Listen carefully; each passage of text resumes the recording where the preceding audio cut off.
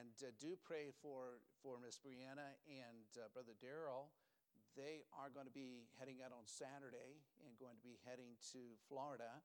And do continue to pray for Miss Brenda. And she's going through the treatments. And just I know you're praying for them and lifting them to the Lord. So thank you, Brianna. Isn't that a wonderful truth? If it matters to you, it matters to the Master. And I found this out. When you lose your keys, it matters to him, okay? It really does. He cares about those things and every detail. And if it matters to you, something that is a need for you, it's something that the Lord truly cares about. We're in the book of Colossians tonight, and aren't you thankful for friends? Aren't you thankful for people that God puts into your life? And the Lord is so gracious in the people that he gives to us, the people he places into our lives. When you find your place, if you're able to stand with us here tonight, I want to go back to verse number 7, and let's read through the chapter here, Colossians chapter 4, beginning at verse number 7. And here Paul, in conclusion, often in all of his epistles, just mentioned people that were dear to his life. And he says here, all my state shall Tychicus declare unto you, who is a beloved brother and a faithful minister and fellow servant in the Lord, whom I have sent unto you for the same purpose, that he might know your estate and comfort your hearts. With Onesimus, a faithful and beloved brother, who is one of you, they shall make known unto you all things which are done here. Aristarchus, my fellow prisoner, saluteth you, and Marcus, sister's son to Barnabas, touching whom you received commandments. If he come unto you, receive him. And Jesus, which is called Justus, who are of the circumcision, these only are my fellow workers unto the kingdom of God, which have been a comfort unto me. Epaphras, who is one of you, a servant of Christ, saluteth you, always laboring fervently for you in prayers, that he may stand perfect and complete in all the will of God. For I bear him record that he hath a great zeal for you, and them that are of Laodicea, and them in Hierapolis. Luke, the beloved physician, and Demas greet you. Salute the brethren which are in Laodicea, and Nymphas, and the church which is in his house. And when this epistle is read among you, cause that it be read also in the church of the Laodiceans, that ye likewise read the epistle from Laodicea. And say to Archippus, take heed to the ministry which thou hast received in the Lord, that thou fulfill it. The salutation by the hand of me, Paul, remembered by bonds, grace be with you. Amen. Boy, what a precious conclusion here to this tremendous letter. And we're going to move slowly through this. And often we get to the names and we kind of skip over the names. But there is so much meat right here in these names that Paul mentions that I think we can learn and gain a great deal. So we're going to get as far as we can here tonight and go through some of these names that Paul mentions. If you'll join me, let's go to the Lord. And Father, I thank you here tonight that your presence is in this place, and just good to be in church. And I thank you for the sweet fellowship that we have here at Valley Bible Baptist Church. I thank you, Lord, for the friends and fellow laborers and fellow servants in the ministry and in the Lord. And you're so good to put people into our life and, Lord, to enrich our lives through fellow Christians. And, Lord, help us here tonight to give us truth that we can build upon, truth of eternal value that will make a difference. Lord, we pray these things in the precious name of Jesus. Amen. And you may be seated here this evening. Now, I want to just go back and review a couple of things that we dealt with last Wednesday. And as we saw, Paul was a friend maker. He was a team builder.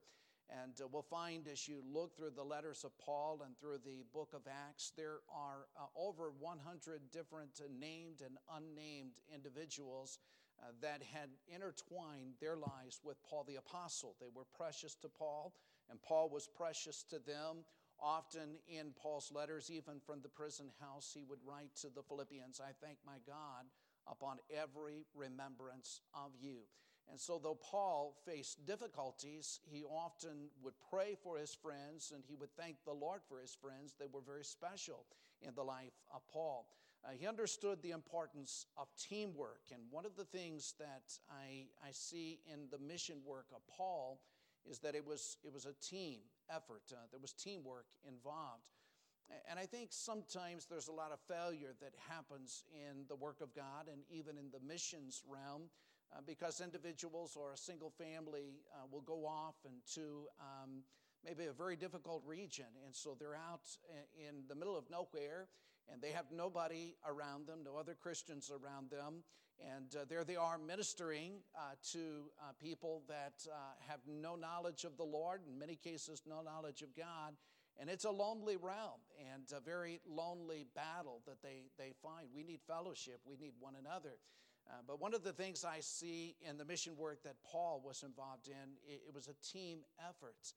He wasn't alone. And so he traveled, he planted churches, but he traveled with co-workers. They were intertwined in the ministry. And we often hear of Paul, and we hear of his accomplishments. We hear of souls that were saved and churches that were planted.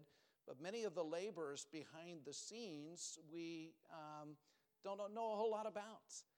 Paul, I think, was successful largely because of the teamwork and the framework that was behind his ministry. If you think about a football team, and everybody knows the quarterback usually. The quarterback is the most known name on the football team. If the team wins, the quarterback is praised. If the team loses, the quarterback is kind of put on the shelf. But nobody knows the behind-the-scene workers, the linemen that are there blocking for the quarterback. And everybody knows of the quarterback, nobody knows of the lineman. That's kind of what I see here with Paul the Apostle. He's at the forefront. His name is prominent, but behind the scenes and undergirding his ministry are very faithful people. And that's the way a local church works, by the way, is that a church that is successful, a church that goes forward with the Lord, it's a team effort. It's a group that works together for the cause of the Lord Jesus Christ. Now, Paul had working with him faithful preachers, faithful men, faithful women that were a part of the ministry. Here tonight, we're going to look at Paul's friends and helpers in ministry. Now, last week, go back with me to verse number 7. We looked at the messengers, two men that used of God to deliver and write this letter and deliver it to the Colossians. And this was Tychicus and Onesimus. And so we look at verse 7, and he states of Tychicus, and we looked at his life last week. All my state shall Tychicus declare unto you, who is a beloved brother and a faithful minister and fellow servant in the Lord. Quite a statement about a man whom I have sent unto you for the same purpose, that he might know your estate and comfort your hearts. And so here is Tychicus, a faithful laborer, somebody Paul dearly loved, and he traveled with Paul. It's evident as you go back to the book of Acts. And Paul could depend upon this man. They had a close relationship working together. And then verse number 9, interesting man that we looked at last week is Onesimus, with Onesimus in verse 9, a faithful and beloved brother. Now this was a runaway slave. This was the slave of Philemon, and ran away. He was in rebellion, and this is the divine appointments of God. You can't escape God. You can't run from God. You can't hide from God.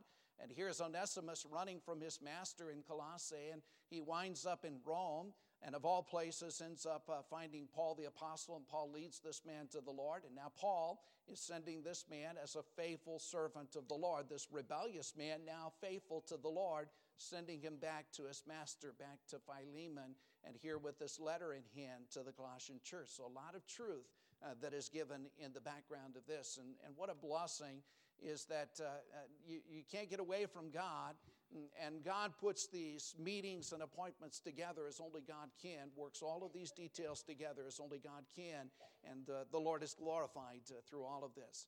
Okay, this was last week. Tonight we're going to look at three men, if we can get to them, and these are fellow workers in the Lord, and Aristarchus, there's John Mark, and there is Justus, and a lot of truth with these three men that hopefully we can pull out here tonight. Look in verse number 10, and we start here with Aristarchus. He says, Aristarchus, and notice what he says of him, my fellow prisoner saluteth you. And then in verse number 11, the latter part of the verse, these only are my fellow workers unto the kingdom of God, which have been a comfort unto me. And as we look in the Bible, there's quite a lot that is stated of Aristarchus as you compare Scripture with Scripture. And as we look at his background, we find that he was originally from Macedonia, Thessalonica in particular. And we read about this in Acts chapter 20, verse number 4. And it says, of the Thessalonians, Aristarchus and Secundus. They're traveling with Paul as he is there ministering at this time in Asia. He's one of Paul's traveling companions.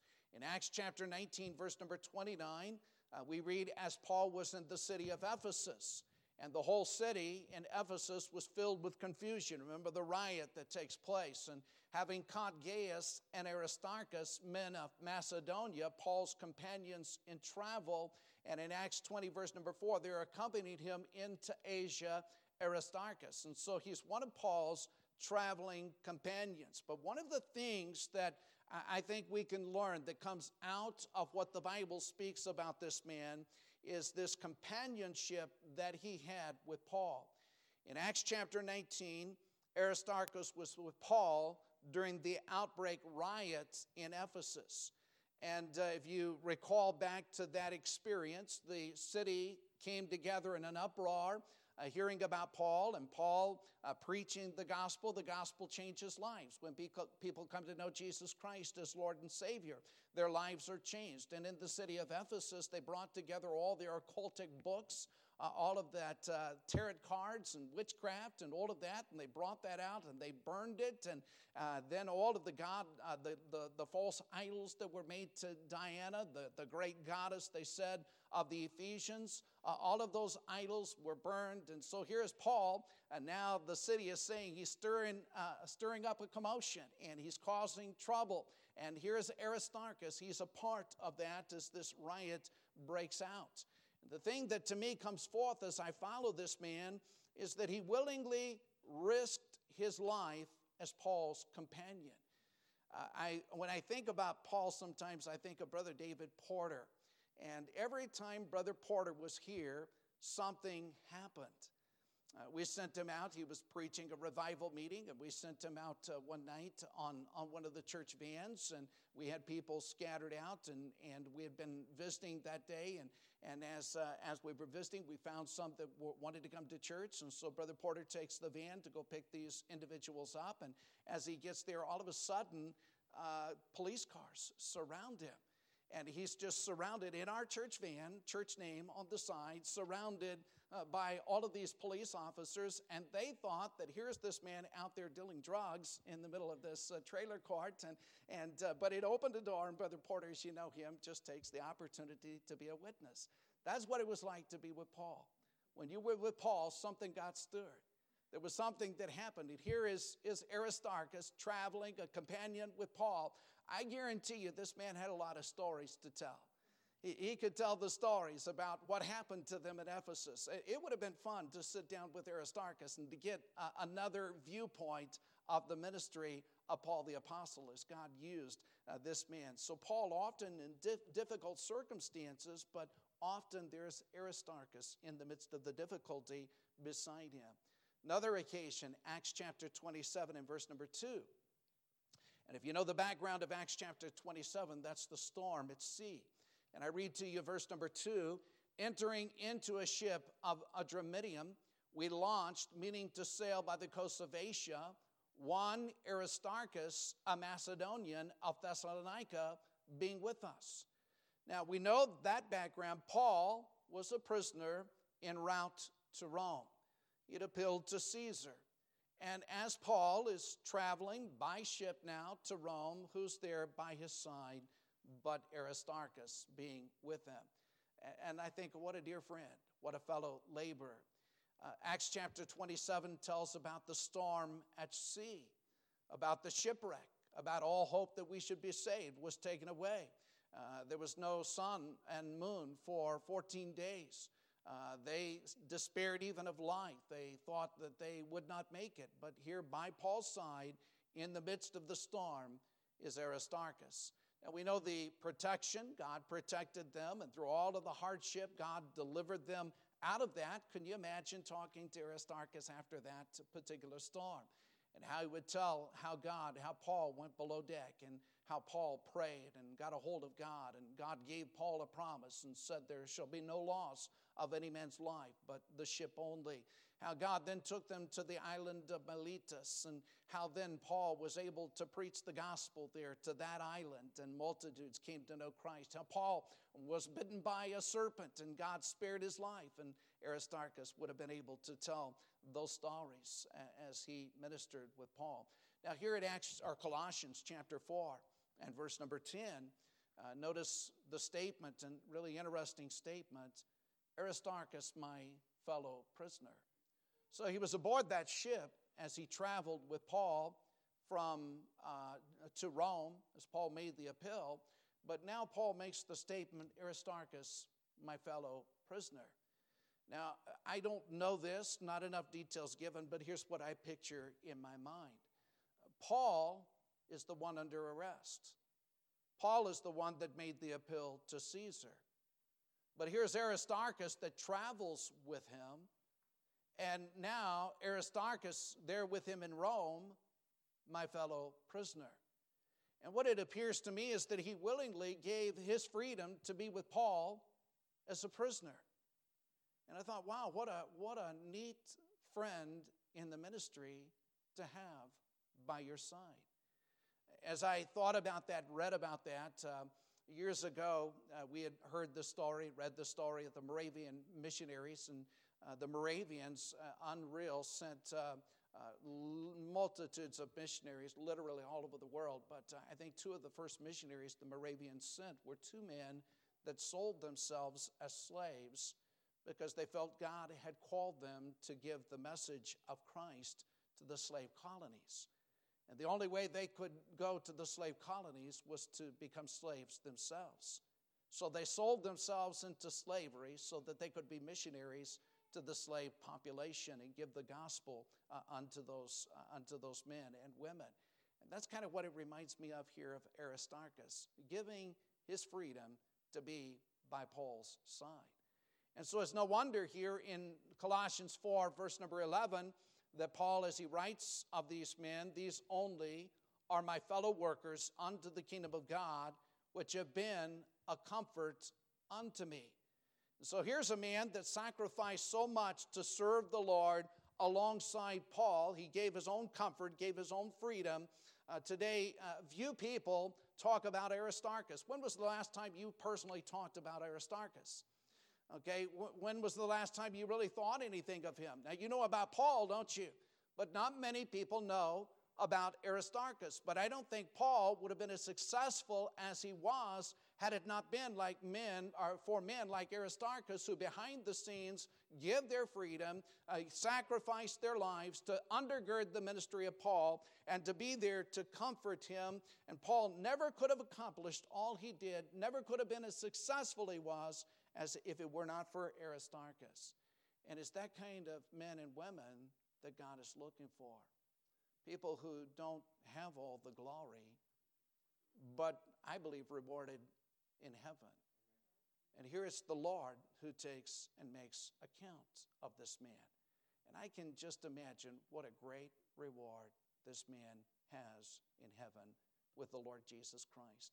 So during Paul's difficult circumstances, there is a man behind the scenes to comfort him. And so what a great story of Aristarchus as we read about him in the book of Colossians. Now there's a second co-laborer, fellow laborer that's mentioned, and that's Marcus. You know maybe a bit more about Marcus, John Mark. And look with me here in verse number 10. Aristarchus, my fellow prisoner, saluteth you, and Marcus, sister's son to Barnabas, touching whom you receive commandments. If he come unto you, receive him. Now, we know in his background a lot more about him than we do of Aristarchus. He was a Jew, a cousin or a nephew here to Barnabas. We know that he's the son of Mary. Acts chapter 12, verse number 12 speaks of this. And when he had considered the thing, he came to the house. This is Peter of Mary, the mother of John, whose surname was Mark, where many were gathered together praying. And so his mother was a faithful labor. And so there in Jerusalem, as Peter is in prison, the church is gathered together to pray for Peter. Here is John Mark's mother. It's in her home where the church is gathered together to pray. And you know the miracle that God worked, and God delivered Peter out of the prison house. But here's a faithful mother, and John Mark, her son. That's what we know in his background. It appears that he was led to faith in Christ by Peter. I think we can say that possibly from 1 Peter chapter 5, verse number 13, where Peter calls him his own son, Marcus.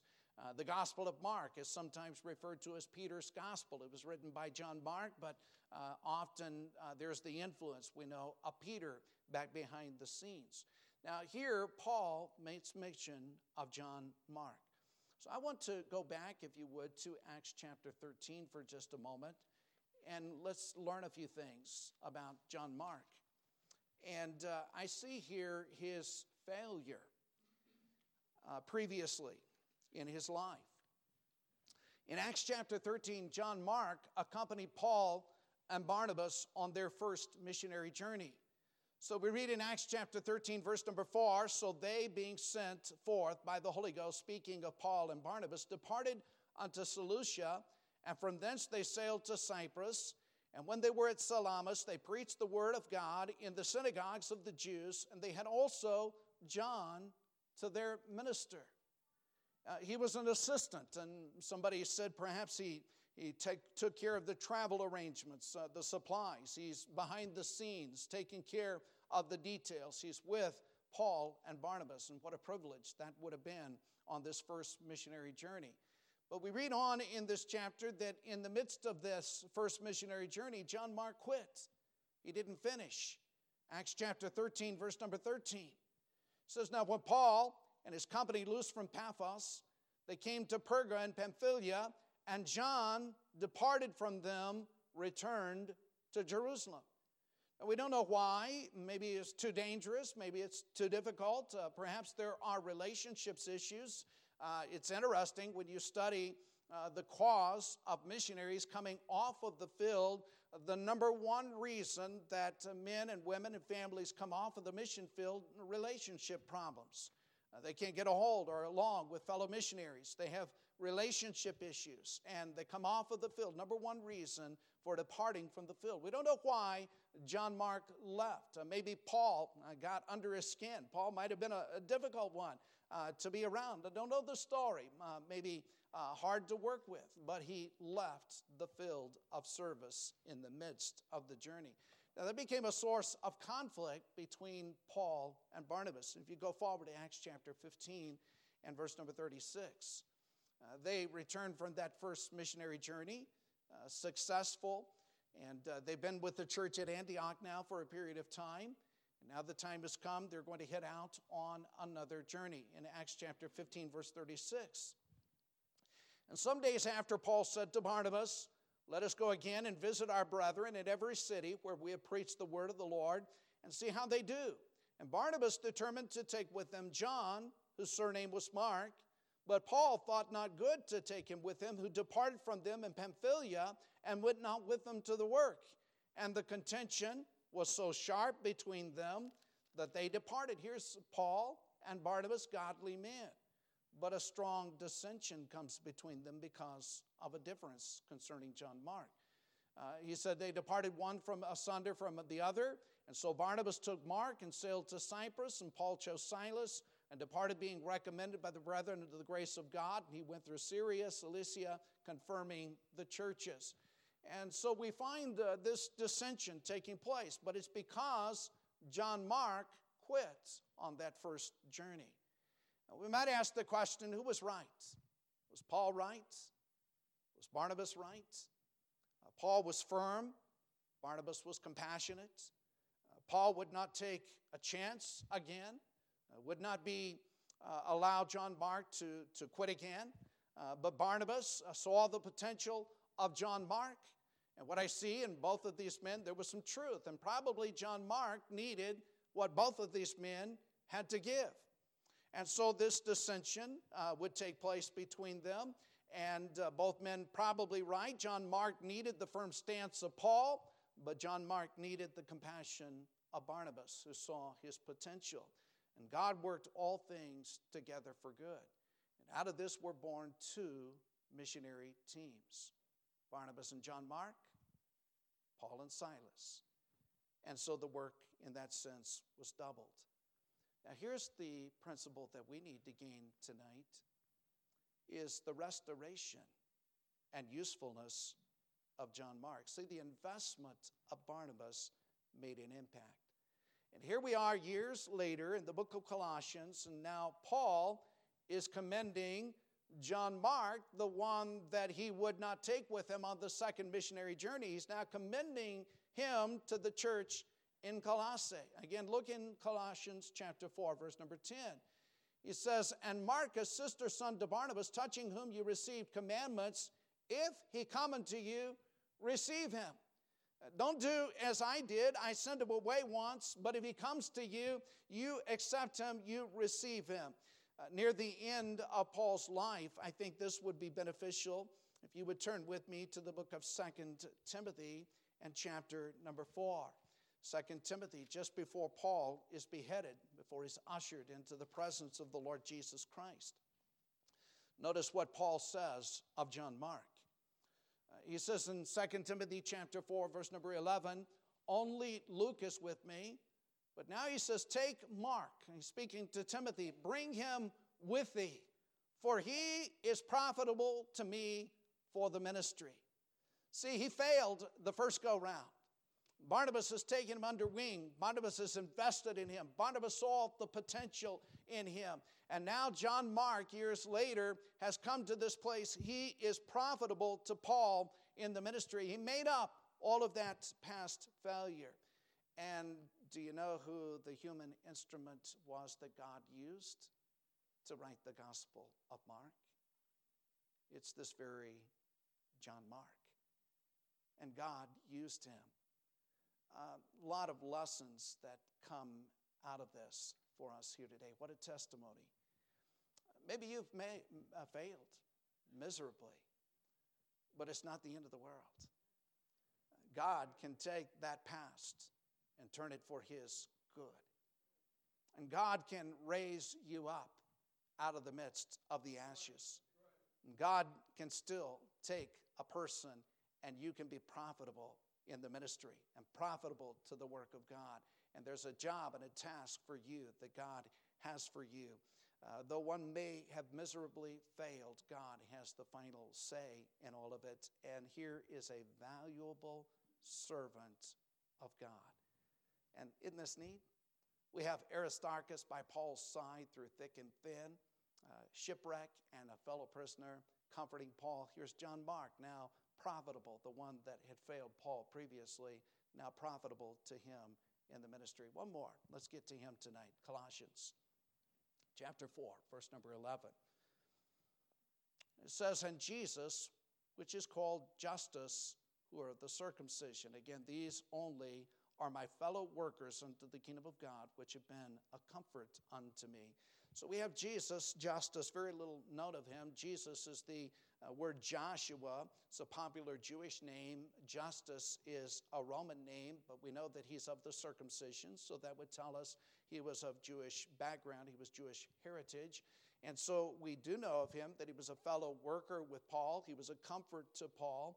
And the thing that we can also see is that his name is recorded in this divine account. And here's what comes to my mind as I look at this man. This is about all we know, very little. We know much more of Aristarchus, even more of John Mark, but very little of Justus, of Jesus, of Joshua, the one here that is spoken of.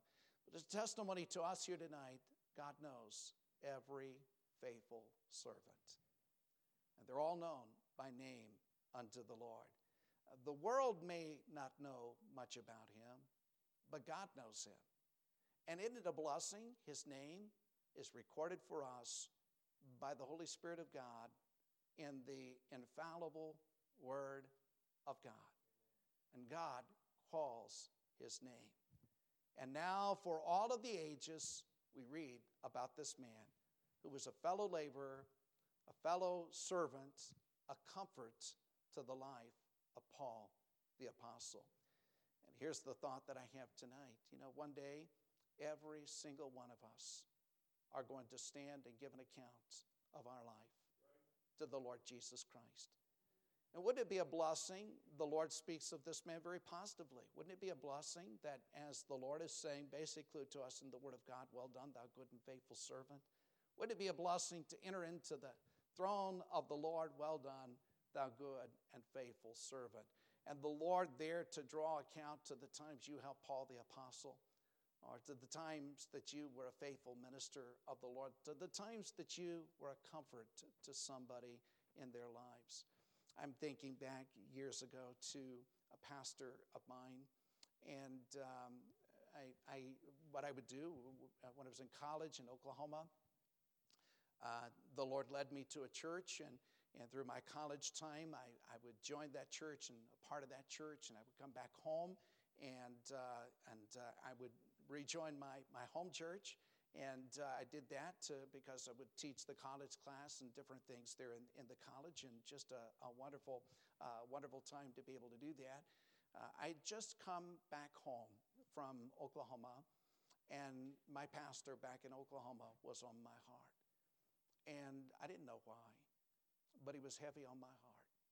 And I wrote him a letter, and I just thanked him. The last message that he preached before I left home from college to come back home, the last message he preached was such I still remember that message to this day. And it was such an encouragement to me at that particular time in my life. As I wrote back that letter, I just said to him, Brother Norris, I just want to tell you, I'm praying for you, I love you, and grateful, and thank you for that message, and God's using that message in my life, and just sent that letter.